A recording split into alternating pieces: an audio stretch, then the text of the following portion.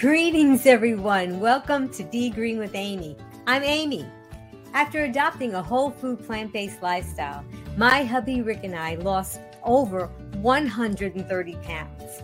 Now I coach others on their plant-based journey. Just Task Voice. Let's welcome our guest. An experienced cat and dog veterinarian, Andrew Knight is professor of animal welfare and ethics and founding director of the University Winchester Center for Animal Welfare and adjunct professor in the School of Environment and Science at Griffith University, Queensland. Please click like to help Be Green with Amy. Welcome, Professor Knight. Greetings and welcome, Professor Knight. Hi, Amy. Thanks for having me. Oh, we are truly excited to have you. You're a distinguished PhD expert in the realm of vegan diets for dogs and cats. Now, human diseases such as cancer, kidney, liver, obesity, heart failure, they're far more common than they should be. But these same diseases occur far too often with our animal companions. Now, my Green Warriors, they know that when it comes to factors contributing to diseases in humans, it is often the food. So shouldn't it follow that we consider what our dogs and cats are eating, and maybe that could be affecting their health? So Green Warriors, whether you're a devoted pet owner or simply curious about pet health and diets, I know that Professor Knight is definitely going to enlighten us. And we're so glad to have you here. Thank you so much. You're right about these diseases being more common in our dogs and cats than they should be. Certainly when I was in clinical veterinary practice for nearly a decade, mostly around London, we were seeing so many cases of animals being overweight or obese or suffering from all sorts of preventable problems, very often associated with diet. So you're right about those problems being prevalent in people, attributed to our diets. The same, unfortunately, is true for our dogs and cats. The diets that we feed have a big bearing on health outcomes for the animals, and many of the problems that they experience seem to be quite preventable with better dietary choices. Okay, well, what we like to do on this show is we have a game called True or False. And I'm going to start that off, and we'll see what our Green Warriors have to chime in about. It's time for True or False on Be Green with Amy Live. Answer true or false to Amy's questions in the comments below, and Amy will ask our guest for the expert answer.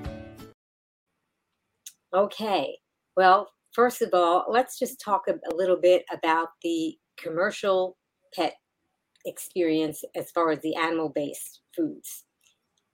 So here's the question. True or false, pet food with the phrase, only the highest quality ingredients are used, means quality meat products form the bulk of the ingredients. Green Warriors, what do you think the answer is? And as they're typing that answer in, Professor Knight, can you chime in about that? I can do. Do you want me to give away the answer, or should I wait? No, that's fine. They're typing it in. It's not, nobody's getting graded, so it's more for fun. No prizes today. All right. That's yeah. So a lot of the meat ingredients are actually byproducts from the slaughtering industry, byproducts of the human food production system. So they are the cuts of meat which are considered to be of lesser quality, and also so-called 4D animals that arrive at the slaughterhouse that are dead, dying, disabled, or diseased, the 4Ds, and hence considered to be unfit for human consumption. A lot of those will unfortunately find their way into the pet food chain in order that the processing plants can make a little bit more money from those carcasses. There is a saying within the meat industry that everything is used except for the squeal of an animal. So every part of the carcass is used in one way or another, and a major use of parts not considered to be fit for human consumption is actually the pet food sector. Yes, unfortunately so. Okay, well, let's talk a little bit more about this commercial dog food that has the meat ingredients, and we are going to learn more about that and what other ingredients are there. So true or false, ingredients like euthanized pets and old or spoiled supermarket meat, often without the removal of styrofoam packaging, which increases labor costs, is labeled as meat, meal, and byproducts. Oh gosh. Okay, they're typing in their answers. Go ahead, Professor Knight. Yes, there was a survey quite some number of years ago showing that I think all surveyed brands of dog food in the US had detectable levels of euthanizing solution, indicating that animals that were being euthanized were finding their way into pet food, actually. So that'd be primarily euthanized dogs and cats from the pet overpopulation problem in the United States were finding their way into pet food. It was thought that those concerns were outdated, but actually there was further evidence that the problem was persisting in more recent times. So that's not good at all. There have also been reports that things like styrofoam packaging from supermarket meat that's being sold for humans when it reaches its use-by date is finding its way into the pet food production system.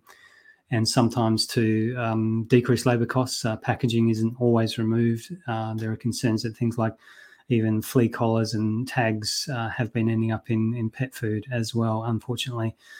So, you would very much hope that these problems are infrequent, but they certainly have been reported in pet food in the past in the United States. Oh, wow. Well, I know that a lot of people that are tuning in today are very concerned about the health and welfare of their pet companions. And this may be things that they're hearing for the first time, and it's very disheartening. Okay, well, we're going to continue on. True or false? The processing of pet food involves heat, which kills bacterial contaminants, and a pressure system to puff dry foods into nuggets or kibbles, which damages or destroys heat vulnerable nutrients. Okay. Yeah, so nutrients comprise some products which will be fairly invulnerable to high temperatures, pressures, such as minerals, but there are other nutritional components which are much more fragile, and those would be things like vitamins and amino acids, the building blocks of proteins, such as taurine, for example. Many people are aware that taurine is naturally found in meat. Cats have an absolute requirement for it because they need it and they can't produce it from other ingredients, whereas dogs can make their own taurine from other ingredients in the diet. So cats have an absolute requirement. Taurine's found in meat. Many people think, therefore, that cats have to eat meat, but what they don't understand is that taurine is one of these fragile nutrients, as are amino acids in general, and it's largely degraded by the high temperatures, pressures of processing of commercial pet food. So by the time the processing is finished, most of the naturally occurring taurine is pretty degraded and has low biological usefulness. Hence has to be added back in from a synthetic source. So synthetic taurine comprises most of the taurine in meat-based pet food, and the same synthetic source is also used to supplement actually vegan pet food as well, to ensure that is nutritionally complete. So these processing temperature, pressures, and chemical treatments can be a concern, and it is really important to be supplementing the product afterwards, whether it's meat-based or whether it's vegan, to make sure that the necessary nutrients are included and the naturally occurring ones haven't been largely destroyed by processing. Well, I know that a lot of our video watchers and listeners, the audience, they're so concerned about the health and welfare of their animals. And now more and more, we're seeing pets, companion pets, they look overweight. I have a neighbor that their poor animal, their dog, can barely walk around because it's suffering from arthritis. And these are just things that I don't know if they're happening in the natural world of these animals or if they're just happening in the companion world. Yes, I mean, you're absolutely right. The increasing prevalence of dogs and cats being overweight and obese is one of the top veterinary healthcare concerns today. And we probably have the majority of our dogs and cats now being overweight or obese. And you are well aware, I would think that my recent research has been focused on vegan pet food. And one of the interesting things that we're finding across the studies, coming up consistently in multiple studies, is that dogs and cats on vegan diets actually have less of a problem with being overweight and obese. The prevalence of being overweight or obese lowers, as does associated problems such as mobility reduction and musculoskeletal disorders. So they seem to be having a better quality of life actually because of this benefit and some other benefits that they have as well. So it surprises a lot of people that when you include cats in this. There are some people that have heard of the commercial pet food that is formulated for dogs, but not many people have heard about cats. And I think that there are probably more people that would think that cats probably were obligate carnivores. So can you talk to the considerations of dogs and cats if they're obligate carnivores? Yeah, I certainly can. I can do even better, actually. I can read you a little bit from this wonderful book called Obligate Carnivore, which is by Jed Gillen. And he talks about cats in particular. And he says, I'm going to read this out. He says, try this experiment. Skip your cat's breakfast one morning and bring him or her to the beach instead. Driven by hunger, what natural instincts might kick in? What are the chances that your cat will splash into the water, swim 50 miles or so out to the deep ocean, and thereby engage a 1,200-pound animal, because an adult tuna can be as large as a horse, in an underwater battle to the death in order to fulfill the natural feline diet of fish? The idea that fish is a natural food for cats is absurd. Cats are descended from desert creatures and they're notoriously hydrophobic. Have you ever given your cat a bath? So he's clearly making the point that the diets that we feed to cats and dogs today comprise assorted body parts from a variety of species that they would never naturally have hunted if they were sort of natural or ancestral cats or dogs, along with actually all sorts of unnatural additives. And these might be things like flavorants, preservatives, indeed nutritional supplements to try to correct the destruction of nutrients occurring during processing, humectants, antifungals, antimicrobials, and so on. And these are all packaged up into dry kibble or wet formulations and fed at predictable times daily to our cats and dogs.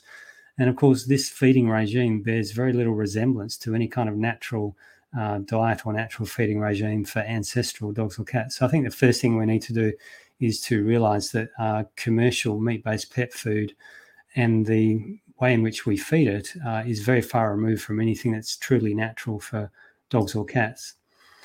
What dogs and cats need biologically is really three things. One is a diet that fulfills all their nutritional requirements.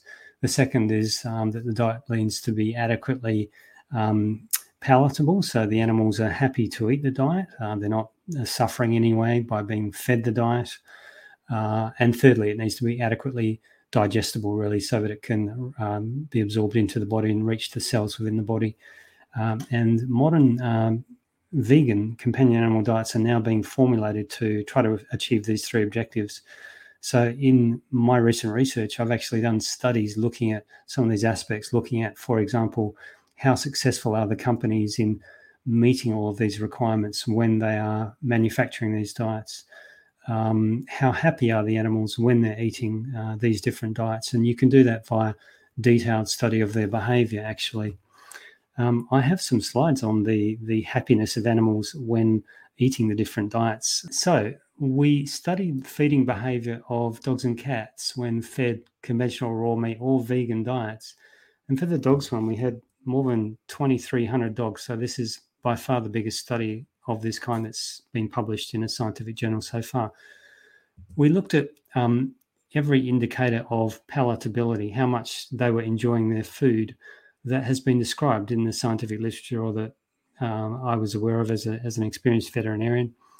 And you can see those here, and you'll recognize many of those in your own pets. Do they wolf their food down quickly? Do they rush up to the feed bowl? Do they wag their tail, jump up and down, bark, and so on? For the cats, we did the same kind of thing. We had more than 1,100 cats on the three different diets. we had 15 indicators of palatability for the cats. And for the first thing we did was we looked at how these varied between the different diets. So we asked all these different cat guardians at home how likely their animals were to display all of these different behaviours at their normal meal times. And by doing this, we figured out which ones were varying consistently with each other, and were able to identify a group of positive indicators and a group of negative indicators, and some as being indeterminate. Once we'd figured out which were positive indicators of how much they were enjoying their meals and which were negative and so on, we looked at how much they varied between the 3 different diets. And we concluded for the dogs, overall, there was no consistent evidence of any difference between the vegan diets and the other meat-based diets. For the cats, the diets again made little difference, except cats on the vegan diets were licking their food less often, and that's a positive sign for the vegan diets, indicating that they were more tasty. Cats on the conventional diets were leaving their food more often. That's a negative sign for the conventional diets. But overall, across all 15 indicators of behaviour in the cats, there was no statistically significant difference.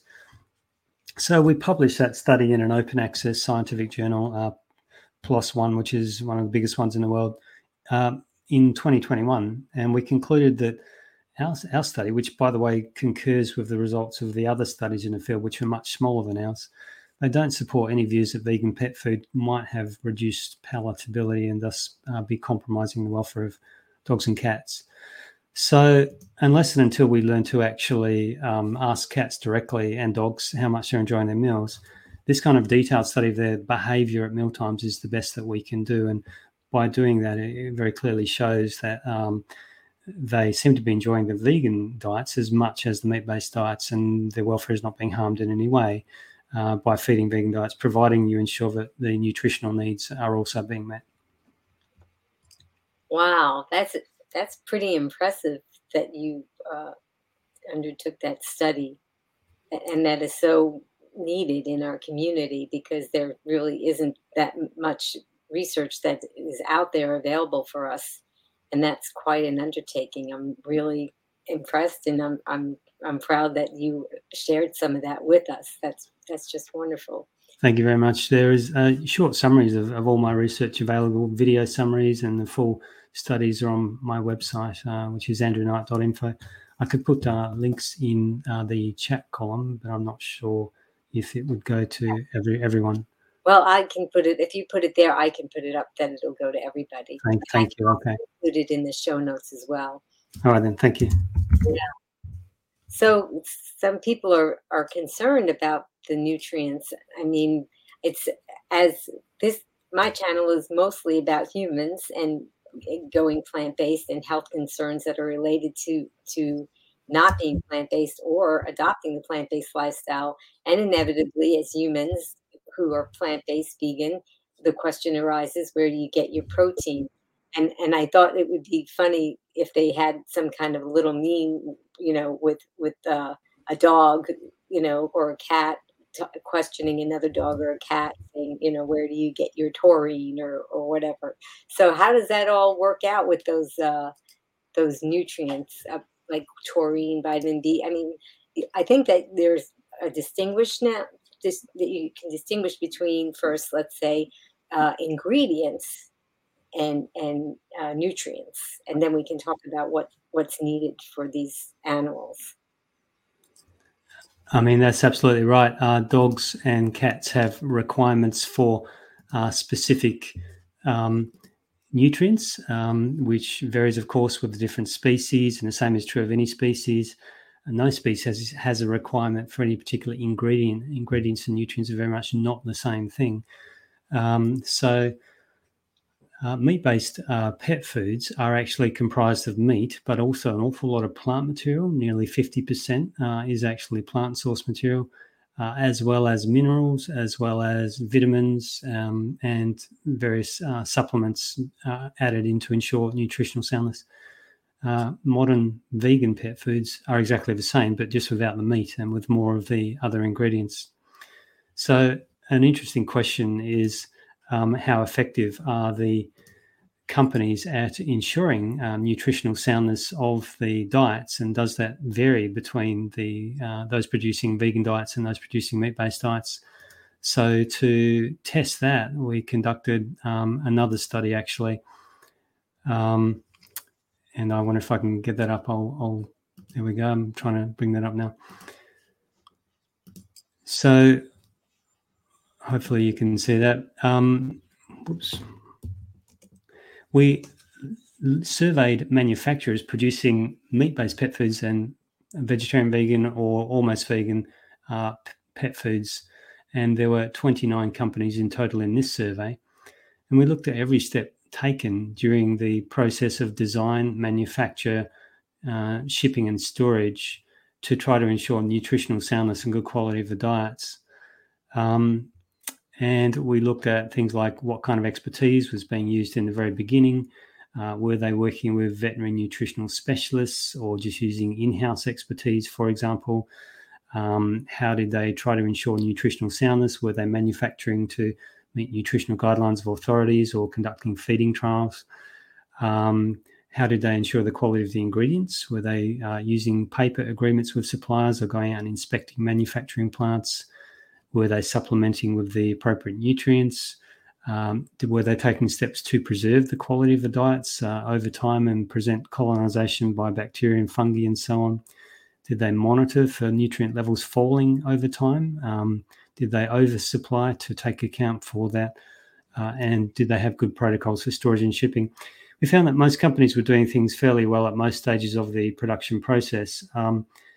But the ones producing the plant-based diets were slightly better, actually, overall. And we theorized that might be because these diets are a bit more new and controversial. And when we've actually studied the manufacturing processes, we found that the companies producing the plant-based pet foods seem to be doing things as well as, and in fact, slightly better than the companies producing meat-based pet foods in terms of all the steps they were taking to try to ensure nutritional soundness and good quality of their pet foods that they were producing. So I don't think that there is a general concern. Of course, it's possible for all companies to do things wrong, and occasionally there will be problems with nutritional soundness. And that's been found sometimes in previous studies of both meat-based pet foods and also plant-based pet foods. But when you do a sort of a larger study and you look at what's happening across the board with the industry more widely, there isn't a concern. Indeed, the plant-based pet foods seem to be being produced to standards that are actually slightly better than the meat-based pet foods are. Mm. Oh my. Well, it looks like we had some questions popping up while you were out. So let's see. Deborah wanted to know, my dog, plant-based, is lethargic and shudders frequently, not a shiver. Does Professor Knight know what can cause a shudder from the head and throughout the body? Had full blood tests and saw specialists. And I did also ask Deborah the age of the dog, because I thought maybe that might be something that you'd be interested to know. So she said that her dog is 8 years old. Yeah. There's a whole range of things that could potentially cause that. There's no way any veterinarian in their right mind would attempt to hazard a guess without actually seeing that animal, looking at all the laboratory results, probably doing further neurological testing, maybe additional tests as well. So that is necessary to be asking your veterinarian a question like that. And I see that's been done. I certainly wouldn't be in a position to provide detailed medical advice about any particular case like that. Right. So perhaps maybe she was concerned that there may be a lack of nutrients in the particular food that she chose. Mm. Would there be some tests that maybe the veterinarian did not do that could help in determining those things, to at least through those things? The first thing is always to check the diet. So some diets are only intended to be as used as treats or snacks and not as a complete diet. First thing is always check the labeling, make sure that it is a diet that's being intended for use as a complete diet and not just a treat or a snack. It probably will say something like the diet is formulated to be nutritionally complete and balanced. And it may refer to AAFCO guidelines. So that's the Association of American Feed Control Officials, who produce the nutritional standards for pet food in North America. There are similar ones in Europe and other regions.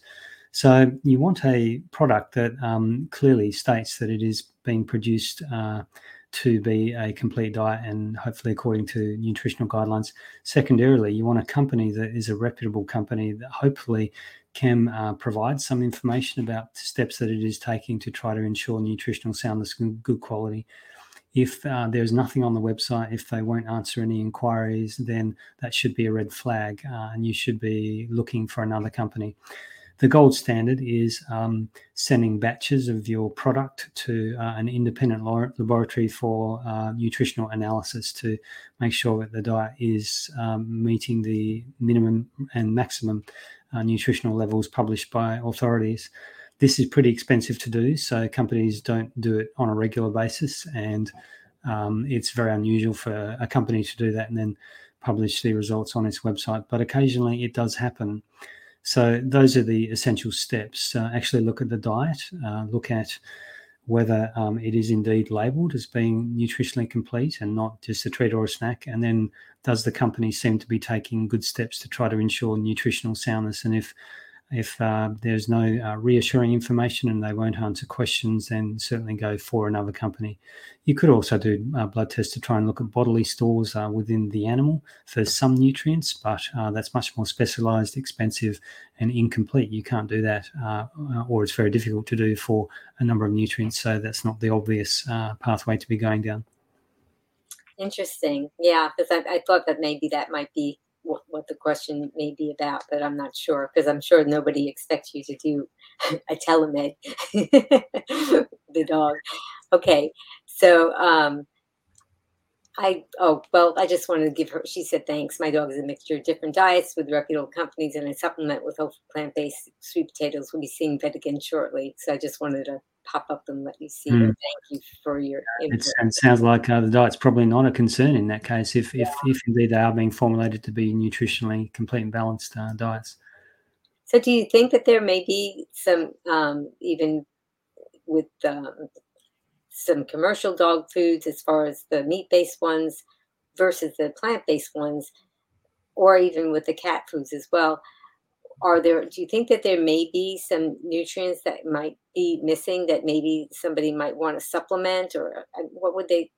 Yeah, I mean, the first time this became well understood in recent times, I think, was probably in the 1960s and 70s, when it was discovered that a lot of cats seemed to be having problems that were being fed meat-based pet foods, and it was discovered that the naturally occurring taurine in meat was largely being destroyed by the processing, the high temperatures and pressures, and actually the product was taurine deficient, and so the cats were suffering from that because they need to have taurine in their diet.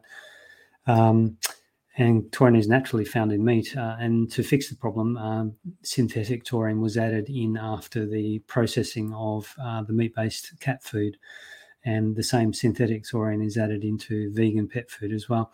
So, there are a whole range of nutrients that both cats and dogs require, and many of those will not be present in adequate levels after processing and will need to be added in from synthetic sources. So that's true for both meat-based and vegan diets. And if that's not occurring, then the diet will be nutritionally deficient if it goes through normal processing. Okay. Holistic Gradients Health Network. I have a 4-year-old cat, and I've been wanting solid guidance to transition him. He's so obese. Oh. Yeah. So I do have on my website, which is sustainablepetfood.info, there's a summary article which has a guidance on transitioning. But the key steps, I think, are to try to do it very gradually. If a cat has been on a commercial meat-based brand for a long period of time, they may have become almost addicted to the flavorants which are added to artificially increase the palatability of those diets. They're pretty unpleasant flavorants in some cases. A very common one is digest, which is a soup of partially dissolved entrails, usually intestines from chickens, with various other additives included, which creates a very strong flavor. and these are added into commercial meat-based pet foods, and the precise flavour depends upon the substrates that are added in, and one that's considered to be impart a more beefy flavour may turn a can of assorted body parts, miscellaneous body parts from a variety of species into beef stew. Likewise, ocean whitefish may not all be ocean whitefish. It may be with certain types of flavourings in which provide a more fishy kind of a flavour. So cats that have been used to certain flavourings for a long period of time can become stubborn. Personalities of animals vary quite a lot. Dogs have a reputation for eating first and asking questions later, whereas cats have a reputation for being quite fussy, especially if they're old ones. And it can be difficult. So in this case, a gradual transition, trying to mix a little bit of a new diet in, mostly the old, and mix it up thoroughly. Act by your behaviour as if nothing unusual is occurring, and you consider the diet to be just as tasty as always. And in fact, you might eat it yourself if they don't eat it quick enough. Providing fresh food, smelly food, because the sense of smell is really important. Considering additives that may enhance flavour, a little bit of vegetable oil, nutritional yeast flakes, spirulina, nori flakes. These are all on my website, sustainablepetfood.info, on the summary article there. So these kind of steps have been successful in transitioning the most stubborn of animals in the past, and it can take a very long time. You could be looking at even 6 months or more. Even if you have a keen animal that doesn't care, one of these enthusiastic dogs, I recommend you take a couple of weeks. Nevertheless, it will give time for two things to occur. One is the digestive enzymes to transition to the new food, and the second is for the gastrointestinal bacteria to change to those appropriate for the new food. Both of these are going to decrease the chances of adverse gastrointestinal reactions such as diarrhea from occurring. Interesting. I had a dog that lived for 16 years, and then I now have another dog. And the first dog that I had very late in life, maybe when she was about 15, I transitioned her over to a plant-based diet.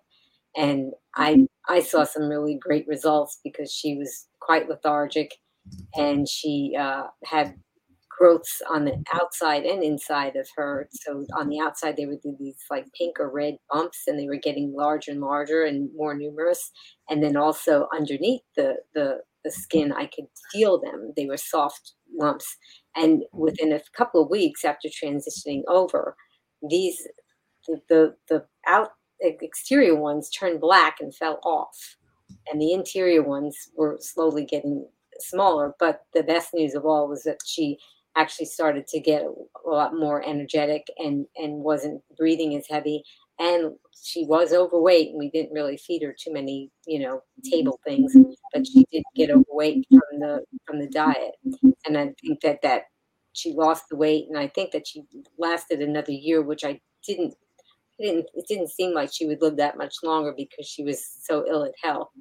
So if you want to talk about the commercial dog food, the meat-based ones at least, if somebody like me who fed my dog that commercial-based food didn't really give too many table scraps, other than if I was maybe cutting up some raw vegetables, my dog would come running because she'd hear the cutting board, and I'd throw a little piece of carrot or something like that. But I did not indulge my dog other than the food. How did that happen? Yes. So on my website, sustainablepetfood.info, if you click on health, you'll see the published studies of health outcomes in dogs and cats. And there are now 10 studies in dogs and 2 studies in cats that have looked at groups of animals, sometimes really large numbers, well over 1,000 animals. And there's a couple of benefits that are coming up consistently across multiple studies. And one of them seems to be that animals on nutritionally sound vegan pet foods have lower problems with being overweight and obese. There seems to be a reduction of overweight and obesity, along with associated problems, in particular mobility disorders and musculoskeletal disorders. So these are benefits that seem to be associated with each other and have come up across not one study, but multiple studies. Another one seems to be lack of exposure to animal-sourced allergens in the diet because they're not consuming any beef, pork, fish, chicken, and so on. They seem to be having lower rates of things that can be caused by animal allergens, dietary allergens, in particular itchy skin, ear canal problems, inflamed skin, and gastrointestinal reactions as well. So you've mentioned that your cat lost some weight. That's a common finding, and had a resolution of skin problems. That's also a common finding. Something I've also seen reported is increased energy and vitality. That may be a product of reaching a healthier body weight and being less overweight, actually. So I'm not surprised to hear you mention those benefits. They have been reported in multiple of these studies, and some of these differences are coming up as being statistically significantly different for animals on vegan diets. There haven't been any disadvantages, any health disadvantages, which have come up in more than one study for animals on vegan diets. But there has been this set of health benefits that have consistently come up in more than one study for animals on vegan diets. One set relating to a lower body weight, and the other set relating to lack of exposure to dietary allergens, particularly animal-sourced allergens in the diet. Well, I'm glad that I ran across that. I myself have been plant-based since 2012. So when I first adopted my animal, I wasn't on that lifestyle and I wasn't even familiar with it. So then when I saw all these health concerns, I decided to make that change. And I'm really glad that I did. And I'm glad that my dog that I have now, that I have him on this diet. And just as your studies showed, he is very keen to eat the food that I provide, and even I can use it for training. Even I can, so it's apparently high enough value because he's willing to do all sorts of tricks for the food, and really enjoys that. Fantastic. So I hope I'm pronouncing Eanes correctly. I'm currently feeding my dog a manufactured vegan diet. However, I'm interested in cooking my own. Is there anywhere in the UK where I would be able to buy dog supplements? Yeah. There are so many companies that have come into this space now. I have an incomplete, not up-to-date list at sustainablepetfood.info. List of suppliers in different regions of the world. Might be possible to source supplements from some of those. In fact, I'm sure it is. There have been a series of studies looking at the nutritional soundness of home-cooked diets, finding that even when people are following recipes and even when these are manufactured by experts at home, it's very common that these are not nutritionally sound. So I don't recommend that people do that because it's too easy to get this wrong, even if you're an expert. I recommend that people use a product from a company that hopefully is working with experts such as veterinary nutritionists to ensure nutritional soundness and is taking good steps to do this. As I mentioned before, it's much safer. It's also much quicker and easier to do. It does cost more than home cooking probably. And people might be concerned about the costs of these diets. I haven't done any kind of a study to compare average costs of these diets with average costs of meat-based diets. But what I do know is that veterinary treatment is expensive, and there are lower rates of veterinary healthcare problems for animals on nutritionally sound vegan diets. In our latest research, we've quantified what are the reductions in risks of getting various illnesses on vegan diets, and there are some pretty big reductions in risk for various diseases, and certainly in general health status for cats and dogs, there seem to be reductions across the board as well. In particular, that translates to less use of medications, less numbers of visits to veterinarians, and both of those are probably going to save more money than any price difference in the food, to be honest. So when people are thinking about cost, they also need, I think, to be thinking about the cost of veterinary care by choosing diets that the evidence shows are more or less likely to require veterinary care. Mm-hmm. And of course, I think that in my case, it extended her life, and I think that having better quality food would probably extend a dog or a cat's life, and that's always the most heart-wrenching part of being a pet guardian, is when the end of life comes and all you can think of in your mind is, if there was anything that I could do at this moment to extend not just the life but the quality of life for my pet companion, I would do it. Right. Absolutely. And the really exciting studies have come out looking at duration of lifespan on the different diets from Dr. Dodd and colleagues at Guelph Vet School in Canada. And Dr. Dodd is a veterinary nutritional specialist and has done a series of studies looking at health outcomes for dogs and cats on vegan diets, as I have and other people have.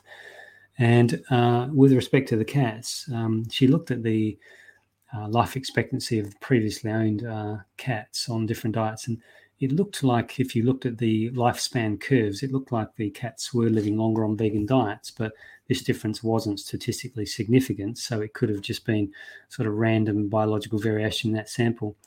She did the same thing with dogs. It looked like the dogs were living longer on vegan diets.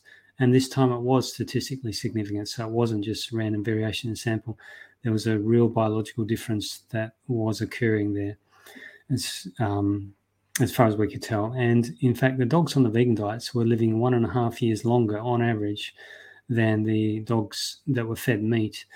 Now, in the veterinary world, we have rules of thumb about how much 1 year of a dog's life equates to a human's life. And for 1.5 years longer for a dog, that's around about an extra decade of life at the end of a lifespan for a human being. So we know that these dogs, if they're fed nutritionally sound vegan diets, are living something like an extra decade. And on top of that, it's not just quantity, it's quality, because they are suffering less from being overweight and obese and having mobility disorders and musculoskeletal problems, and also itchy skin, ear canals, gastrointestinal problems, so things that cause discomfort. So their quality of life is improved, and their quantity of life is something like an extra decade at the end of one of our lifespans. So that's hugely important. Oh yes, it is hugely important, and it's so nice to know, because they can't speak for themselves, and you just really want to help them. And you were a practicing veterinarian, so I'm sure that you ran across quite a few people bringing in their pet companions and just really wanting to do anything they could to relieve them from their pain or extend their lives. So this is just such great news. And I often come across people who have had to go through so much when they're having their pet companion on a meat-based diet, where they say, oh, well, my vet said I have to switch to this, from this particular animal, chicken to beef or to pork, and I've even seen people who have gone to the extent of the only thing that their dog can now eat is kangaroo meat. So it kept changing, where they would do okay, then they would get a terrible reaction, and they would have to keep changing over. Well, what is that all about, and how is that helpful to do a vegan diet? Yeah, so clearly those animals are suffering from dietary allergens, or they have an intolerance or an allergy to something in the diet, and that's clearly the animal-sourced ingredients. Obviously, vegan pet food excludes all of those. When we do the large-scale studies looking at hundreds or thousands of animals, we find there are lower rates of problems associated with these, and that is lower rates of itchy skin in dogs, which is most commonly how they express a dietary intolerance to something. They have lower rates of itchy skin, which is a pretty unpleasant condition in dogs. For humans, we often suffer from hay fever. We have a reaction to things in our environment. We get runny noses and eyes, and we sneeze. For dogs, it tends to be inflamed skin. It tends to be itchy, red, uncomfortable. You'll see them chewing out their paws, and their bellies will become redder. and so on. So it can be very unpleasant for them. And by taking out the source of the problem tends to go away. So we see on the vegan diets that they have lower rates of these problems, and also ear canal problems, which is associated with having inflamed skin, and lower rates of gastrointestinal problems as well, which can be associated with intolerances in the food as well. So it certainly makes sense to me that eliminating those dietary hazards but continuing to supply all necessary nutrients is likely to produce better health outcomes. And indeed, that's what we're seeing in some of the studies.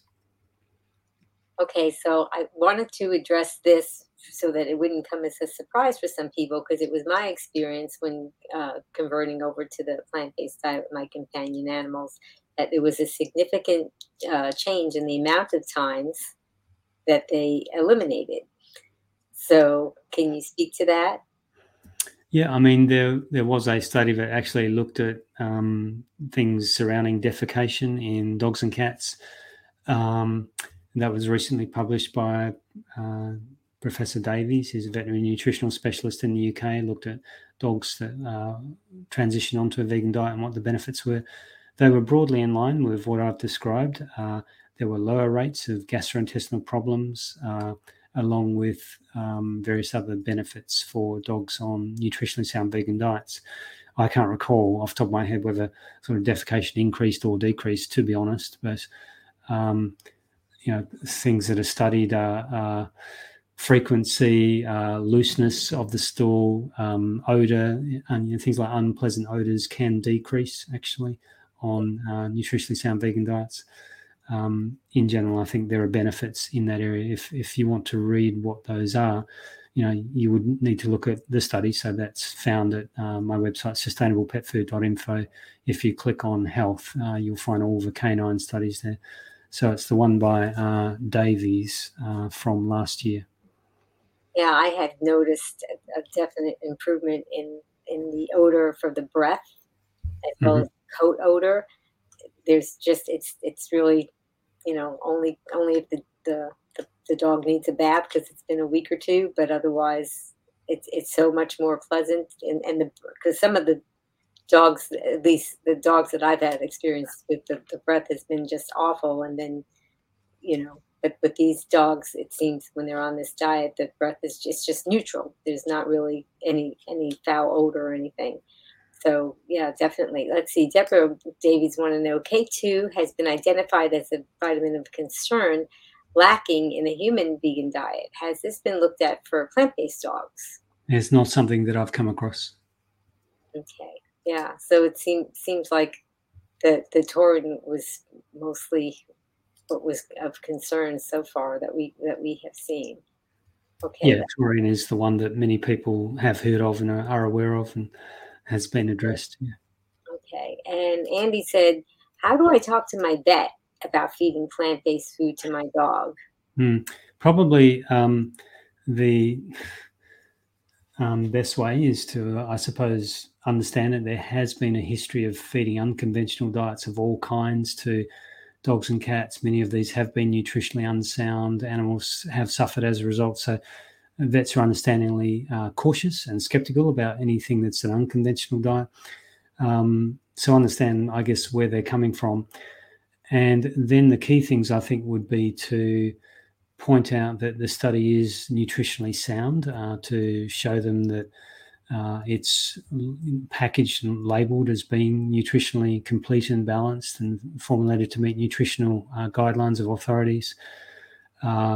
Perhaps summarise any steps the company is taking to ensure the nutritional soundness of the diet. But better than that, I think, would be to provide them with some evidence. So vets are meant to be evidence-based. So there are, as I say, 10 studies now on the website, sustainablepetfood.info, under health, 10 studies of health outcomes in groups of dogs, sometimes quite significant populations of, our study was more than 2,500 dogs. There are 2 studies in cats. Those are the sorts of studies that basically provide the evidence about what is the health of animals on these diets. So vets should be willing to pay attention to them. vets are not going to have the time to read full studies normally, but they should have the time to look at an abstract or two, which is the short summary on the front page. So it can be a good idea to just print off the front page, take those in to the vet and say, well, there are 10 studies now of health outcomes in dogs. Here's one of the most recent or important ones. And they seem to be consistently showing health outcomes at least as good, and in some cases better, for dogs on vegan diets, providing the diets are nutritionally sound. If they won't listen to that, give up and find another vet, one that is more open to considering scientific evidence, as all vets ought to be. Yeah, it almost seems like the advice that you're giving is kind of paralleling what humans are experiencing when they're adopting the lifestyle. So I think some humans are apprehensive about sharing the fact that they have adopted this lifestyle, but I think it's pretty critical that you probably should share it with your vet. So. Yeah, you should. It's contrary to sort of good practice as a pet guardian to withhold important information from your medical specialist. But as I say, the things that are important are: is the diet nutritionally sound? Is it labelled as being such? What information is there to demonstrate that that's true? And what is the evidence of health benefits from studies?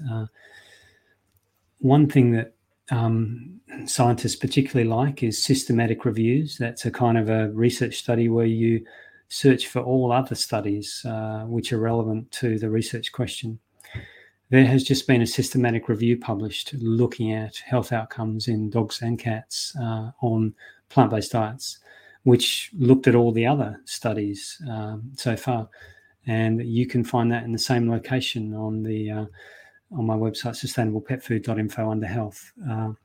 And that one, the authors have clearly concluded that there seem to be multiple studies showing no evidence of harm and some evidence of benefit from the use of these vegan diets.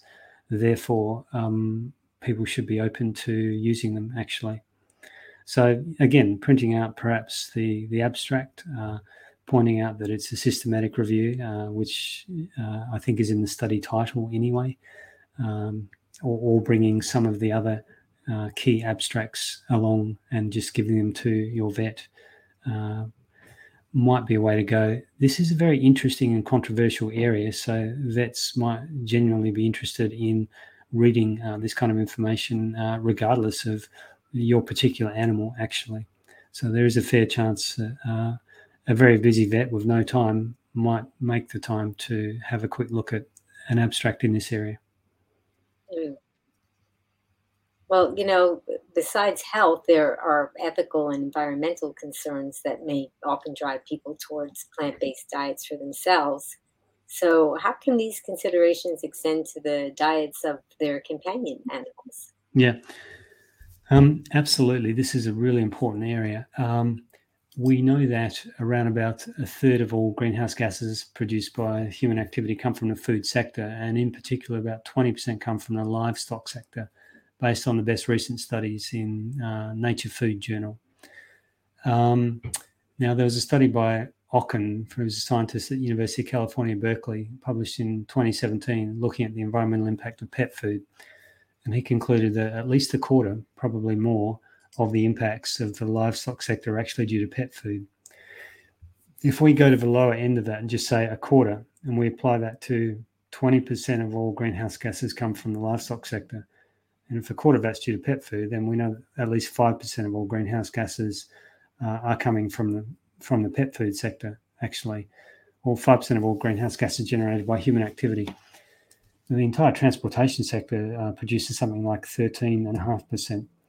And there are armies of people working on more sustainable transportation. If we have something that produces 5%, therefore there should be armies of people working on this as well. But actually, the number of people working on this globally is myself and a tiny number of other people doing studies here and there. There have now been just a small number of studies looking at the dietary ecological paw print of dogs and cats. concluding that it's actually really significant. So we ought to be giving much more attention to this area than we have done to date. Probably the most exciting study I've done so far is currently under review by a scientific journal, and I actually calculated what would the benefits be for environmental sustainability if the world's dogs, cats, and humans all went on to nutritionally sound vegan diets. Turns out that there are vast numbers of additional people you could feed with the food energy savings. You would save vast numbers of animals from slaughter each year. You would save vast amounts of greenhouse gases, land use, water use, fossil fuels, pesticides, and fertilizers if dogs, cats, and humans are all transitioned. Most of the benefit would come from transition of human diets, but really substantial benefits would also come from the transitions of dogs in particular. There are some studies that have shown that dogs consume a medium-sized dog in particular, consumes as much animal produce, has the same sort of dietary footprint as an average consumer in Japan, an average human being in Japan. Of course, this is going to vary from country to country. A large breed dog will consume more. Small breed dog will consume less. A cat will consume less. But certainly for a medium-sized dog, the impact could be equivalent to that of an average person in terms of livestock produce consumption. So it's a really important area. Stay tuned for certainly my forthcoming study, which will quantify exactly how big are those benefits in all of those different areas. But they're really substantial, and we've been wrong to assume that the impacts of the livestock sector are all due to human consumption.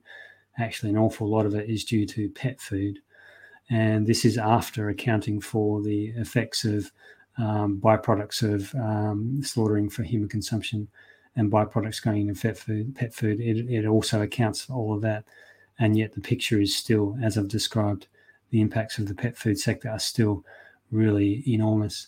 So there's a compelling environmental reason to consider vegan pet food, as well as the fact that the health is equivalent or actually better, and the lifespans can sometimes be longer for animals on nutritionally sound vegan pet food. Yeah, it's a win-win-win for everyone. And I'm so glad that you were here to enlighten us about this. I really wanted to thank you, Professor Knight. Your expert and thoughtful insights have provided our Green Warriors with a deeper understanding of the benefits of feeding our dog and cat companions a plant-based diet. And I really wanted to thank you for your time and your valuable insights. Everyone, please click like to show your appreciation for what Professor Knight shared with us today. And I would like, Professor Knight, if you would please tell us about what you do and how people can get in touch with you. Sure. So I pretty much research this area full time. I'm certainly moving into that now. And I've got a series of exciting forthcoming studies, and I'm also aware of other forthcoming studies by other researchers. Sometimes I review these for journals before they're published. So I can tell you that the forthcoming studies further reinforce the existing evidence in this field and are consistent with the evidence so far. As these are published in scientific journals, often open access, meaning freely available on the internet, I'm putting short summaries of all of them up on my website, which is sustainablepetfood.info. If you click on health, you can find them there. I also add them to my LinkedIn and Facebook. So look out for the forthcoming ones. They're incredibly exciting, and they should be wonderful news when they do appear. Oh, well, that's just so wonderful. And as you said, there aren't very many people that are doing this. So I'm glad that you're here for us to represent the people on the planet and also the animals. Thank you so much. It's been a pleasure to talk to you. Thanks for the chance to reach your audience today. Yes, and if you, I wanted to invite the Green Warriors to type in the comments, what are you going to remember about this broadcast and about what Professor Knight had to say? And I wanted to thank Just Taz Voice. She did the promos and the countdown. And Just Taz Voice, tell us who our Green Warriors are going to be very interested to hear about, is coming up next. Are you considering feeding your dog a plant-based diet? Join us as canine nutritionist Diana Lover-Dura-Dunetz talks about the many benefits of switching dogs to a plant-based diet. Wednesday, August 23rd, 3 p.m. Eastern, noon Pacific, on Be Green with Amy Live. Yeah, so it's wonderful that I'm having the two of you back to back. I know that Diana's a very big fan of you, so I'm sure that she's going to be excited to see this broadcast as well. And I wanted to thank, of course, our audience, the Green Warriors, and people that have joined us today, because without you, we wouldn't be here, and we really count on you to spread the message of the plant-based lifestyle, not just for humans, but for our pet companions to help our world. And as a special thank you, I'm offering you 5 free recipes for humans, and some of them could be that you could share them with your animal companions. If you just go to begreenwithamy.com/join, and I'm going to send them to you. And I wanted to encourage everybody to join me with Professor Knight, because we're going to sign off with my tagline. And Professor Knight, you can say the last word, which is green. Are you ready? I'm ready. Okay. Well, until I see all of you guys again, remember, be strong, be well, and be green. Thank you, Professor Knight. Thank you, Green Warriors. Thank you, everybody, for joining us today. Now you can listen to Be Green with Amy expert interviews wherever you go. Listen while walking, meal prepping, or traveling. Find Be Green with Amy on Apple, Google, Alexa, Amazon, or virtually anywhere you find podcasts. Be strong, be well, and be green with Be Green with Amy.